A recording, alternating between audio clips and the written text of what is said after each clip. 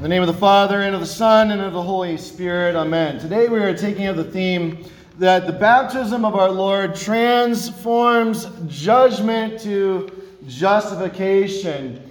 Now, the imagery here that we find in the baptism of our Lord is imagery that we might not really realize the Old Testament background to it because we kind of have certain lenses or goggles on.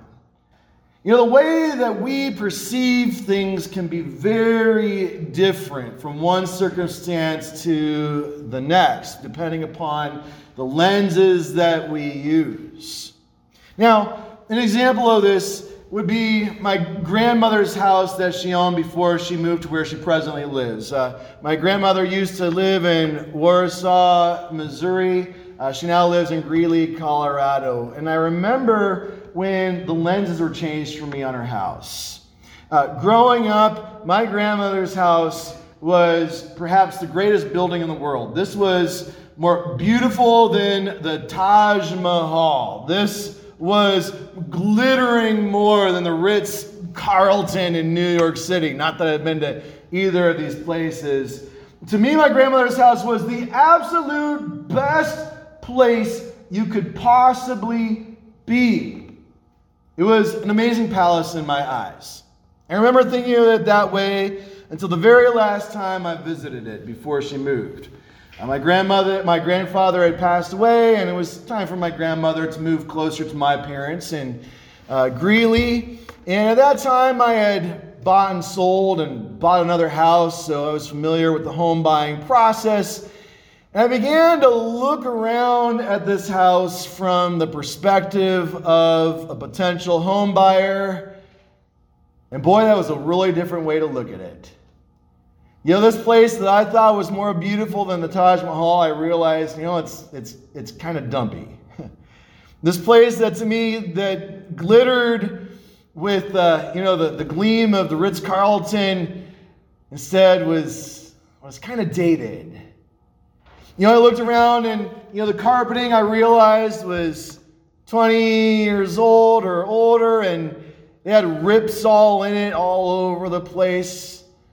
The walls had gouges in them from where my grandfather had gouged it with his electric wheelchair. The linoleum was probably even older than the carpet and looked like something from the Brady Bunch. It had, kind of crummy popcorn ceiling where half the popcorn had come off. I realized, I can't believe that I never realized that until this time. My poor grandmother had been doing all of her dishes by hand. There was no dishwasher. I realized, this really wasn't that nice of a place. You see, I had these rosy-colored goggles or lenses because of the love that my grandmother had given me in this place, right? And it changed the way I perceived it. Now, when we look at baptism, a lot of times we look at it from now going back, right? And when we look at the baptism of our Lord, we look at it through the lenses of the baptisms of our children and our grandchildren, our nieces and our nephews, and our fellow brothers and sisters in Christ that happened here. We look at it through those kinds of lenses, and we see something that is lovely, beautiful, and maybe even a little bit impotent.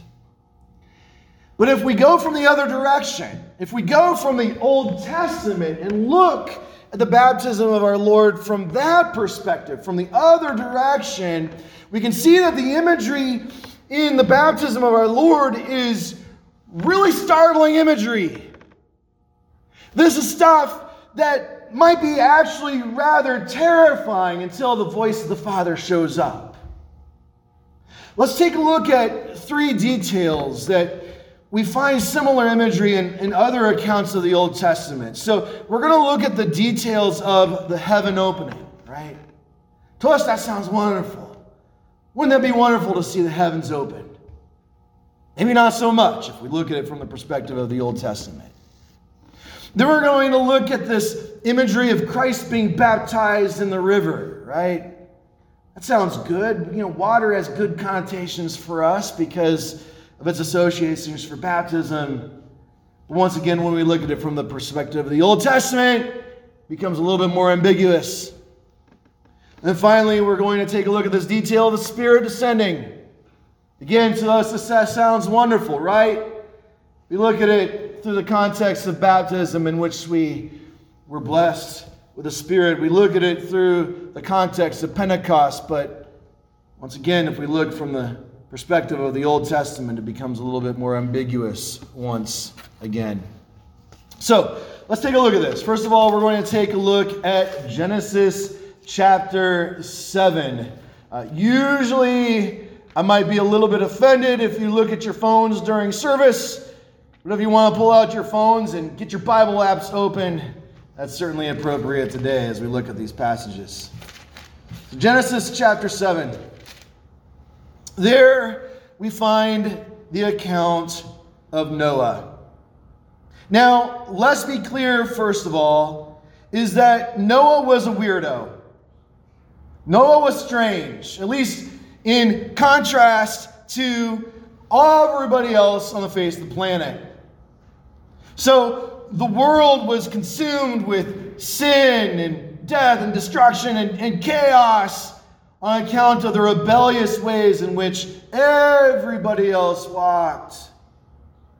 And there was only one righteous man. And let me tell you, he probably seems strange, right? Seems strange, first of all, for building a huge ship in the middle of the desert. Why in the world would you do that, Noah? But that was maybe even less strange than the fact that he walked in the ways of the Lord God. Something, and this is a bit of an aside to this sermon, something that concerns me about Christians today is that we believe if we simply conform our lives to the way that everybody else lives, well then that's the way that is right and true and good. It's a little bit of a carryover from 40 years ago when basically more or less to be a good American was to be a good Christian, and to be a good Christian was to be a good American, and there was at least an illusion that if you followed in the way that everybody else went, well, then you were within the bounds of what a Christian life looked like. It's not that way anymore. If we follow in the ways that everybody else around us goes, we will not be identifiably Christian. We will not be following in the ways of Christ. It alarms me that so many Christians take their cues for what is good, for what is right, for what is true, from what they see around them, instead of wanting to be a weirdo like Noah, who looks different, but yet was a righteous man on account of the fact that he was different. So, let's get back to the sermon proper here. So, here in Genesis 7, we find these words. In the 600th year of Noah's life, in the second month, on the 7th day of the month, on that day, all the fountains of the great deep burst forth, and the windows of the heavens were opened. It's the same imagery of heaven opening. And what are the heavens opened to do? These heavens opened in judgment against the world. Only Noah accepted because of his righteousness, because of his faith in the Lord God. Everybody else, the heavens opening was judgment upon them. And destruction was unleashed upon them on account of their evil and on account of their iniquity. When we see the heavens opening above the Lord Jesus, this is a symbol very often in the Old Testament of God's judgment. We find Jesus there in the waters. Once again, these waters in the Old Testament very often are a symbol of God's judgment. We see this happening again in Psalm 144. We see this very similar language, this very similar imagery. There, David is praying, and he is praying for God's deliverance from the hand of his enemies. It appears from the context of the psalm that there are enemy powers at the borders of Israel, and they are seeking to lay his kingdom low and to depose David from his kingdom. And against these nations, David prays this prayer. He says, "Open your heavens, O Lord, and come down. Touch the mountains so that they smoke. Flash forth the lightning and scatter them. Send out your arrows and rout them. Stretch out your hand from on high. Rescue me and deliver me from the many waters, from the hand of foreigners, whose mouths speak lies, and his right hand is the right hand of falsehood." David here is praying that the Lord God would open heaven. And like in the days of old when God sent forth the storm to lay low the iniquitous and the sinful, David is praying that the Lord God would do this and that he would spare him from that judgment that the Lord would lay down upon the people. So once again, heaven's opening, waters, these are symbols of judgment. These are symbols of condemnation. Perhaps we find the most complete example of these symbols, of the heavens opening, of the waters, of the Spirit, in an interesting place. In the first chapter of the prophet Ezekiel. There we find these words. "The 30th year, in the 4th month, on the 5th day of the month, as I was among the exiles by the Chebar Canal, the heavens were opened, and I saw visions of God." That might sound great, right? Oh, I get to see visions of God along this beautiful canal, right? No, this is judgment through and through. First of all, what is the Chebar Canal? Why does he mention this? You see, Ezekiel was part of the leadership class of the kingdom of Judah, God's people, who had been exiled to Babylon. You see, the people of God had given themselves over to idolatry, and we always come to resemble more and more the gods that we worship. Because they worship these false gods, these gods which had given themselves over to all kinds of iniquity. They themselves were sinful. And so therefore God sent the Babylonians to bring judgment against the people of Judah.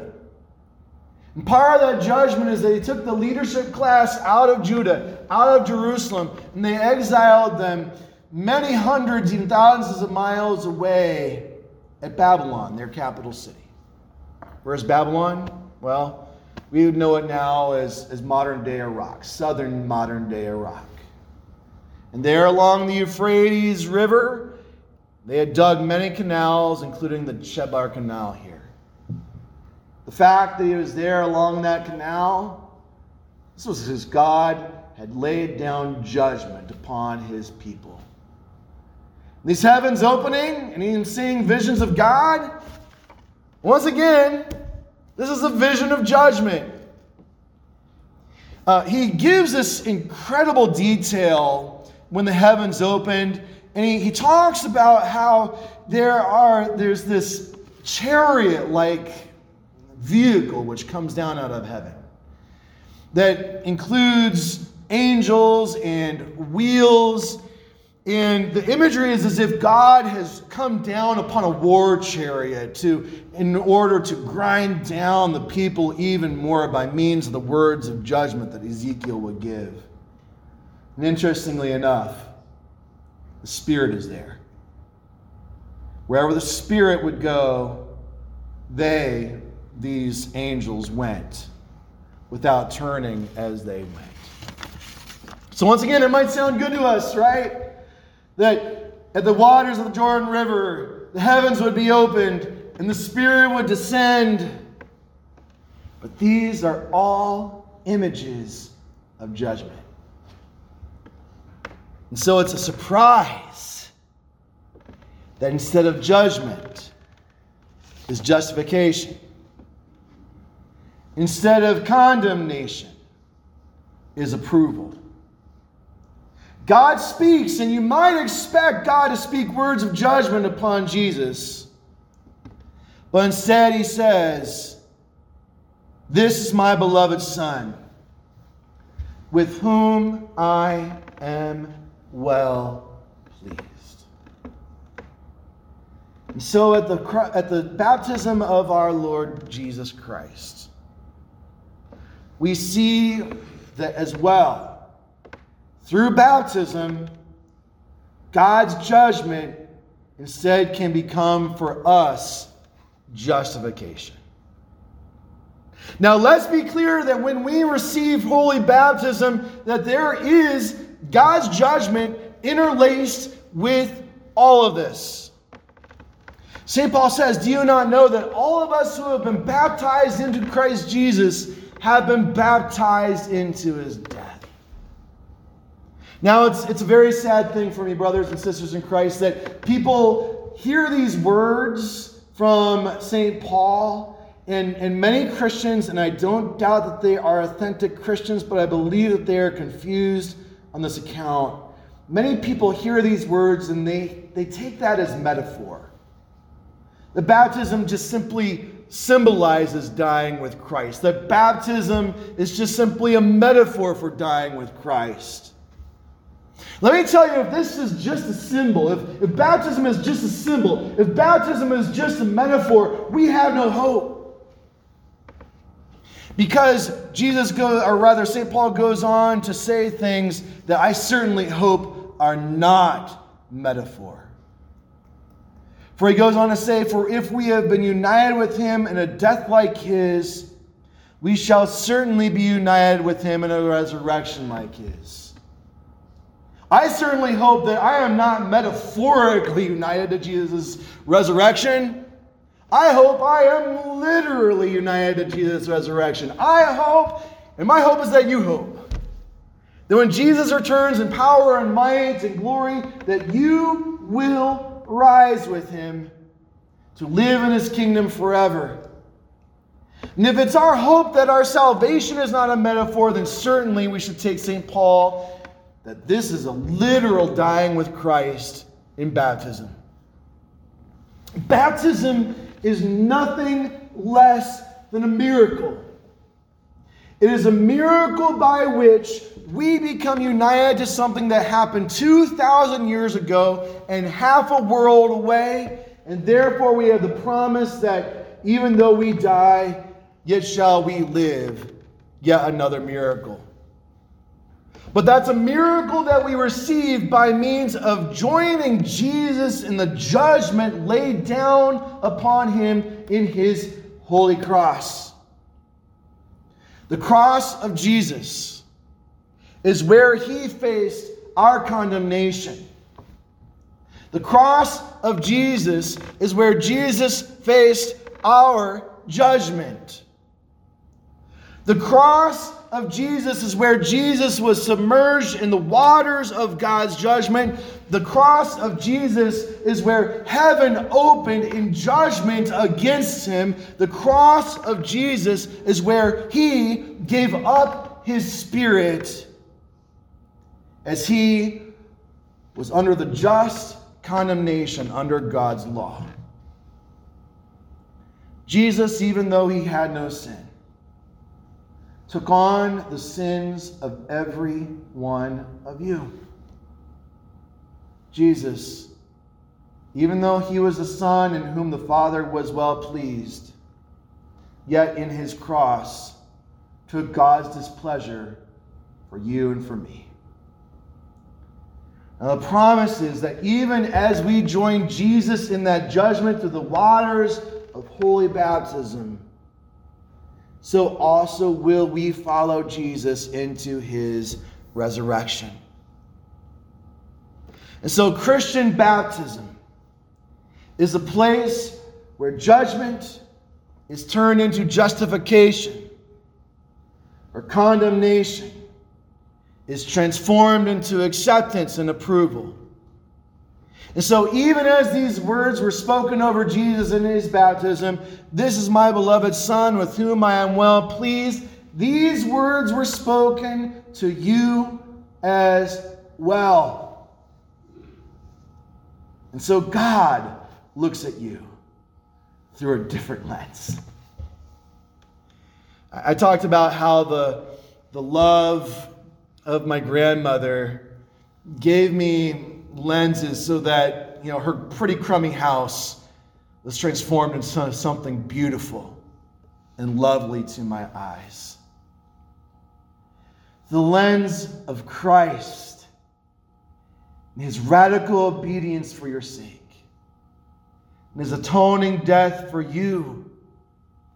You are transformed in the eyes of Christ Jesus. God sees you not as a rebel, but as a son. God sees you not as sinful, but as a saint. Through the lens of Christ, God sees you not as condemned, but as righteous. Praise be to God. The baptism of Christ our Lord transforms judgment into justification. Brothers and sisters in Christ, let us gladly follow the Lord Jesus. We have followed the Lord Jesus into his death through baptism. In this life, let us follow him, leading lives which reflect that righteousness, as we conform our lives to his example, rather than the example of the godless among us. Let us follow him as well into eternal life, the forgiveness and mercy given to us in these blessed waters. In the name of the Father, and of the Son, and of the Holy Spirit. Amen.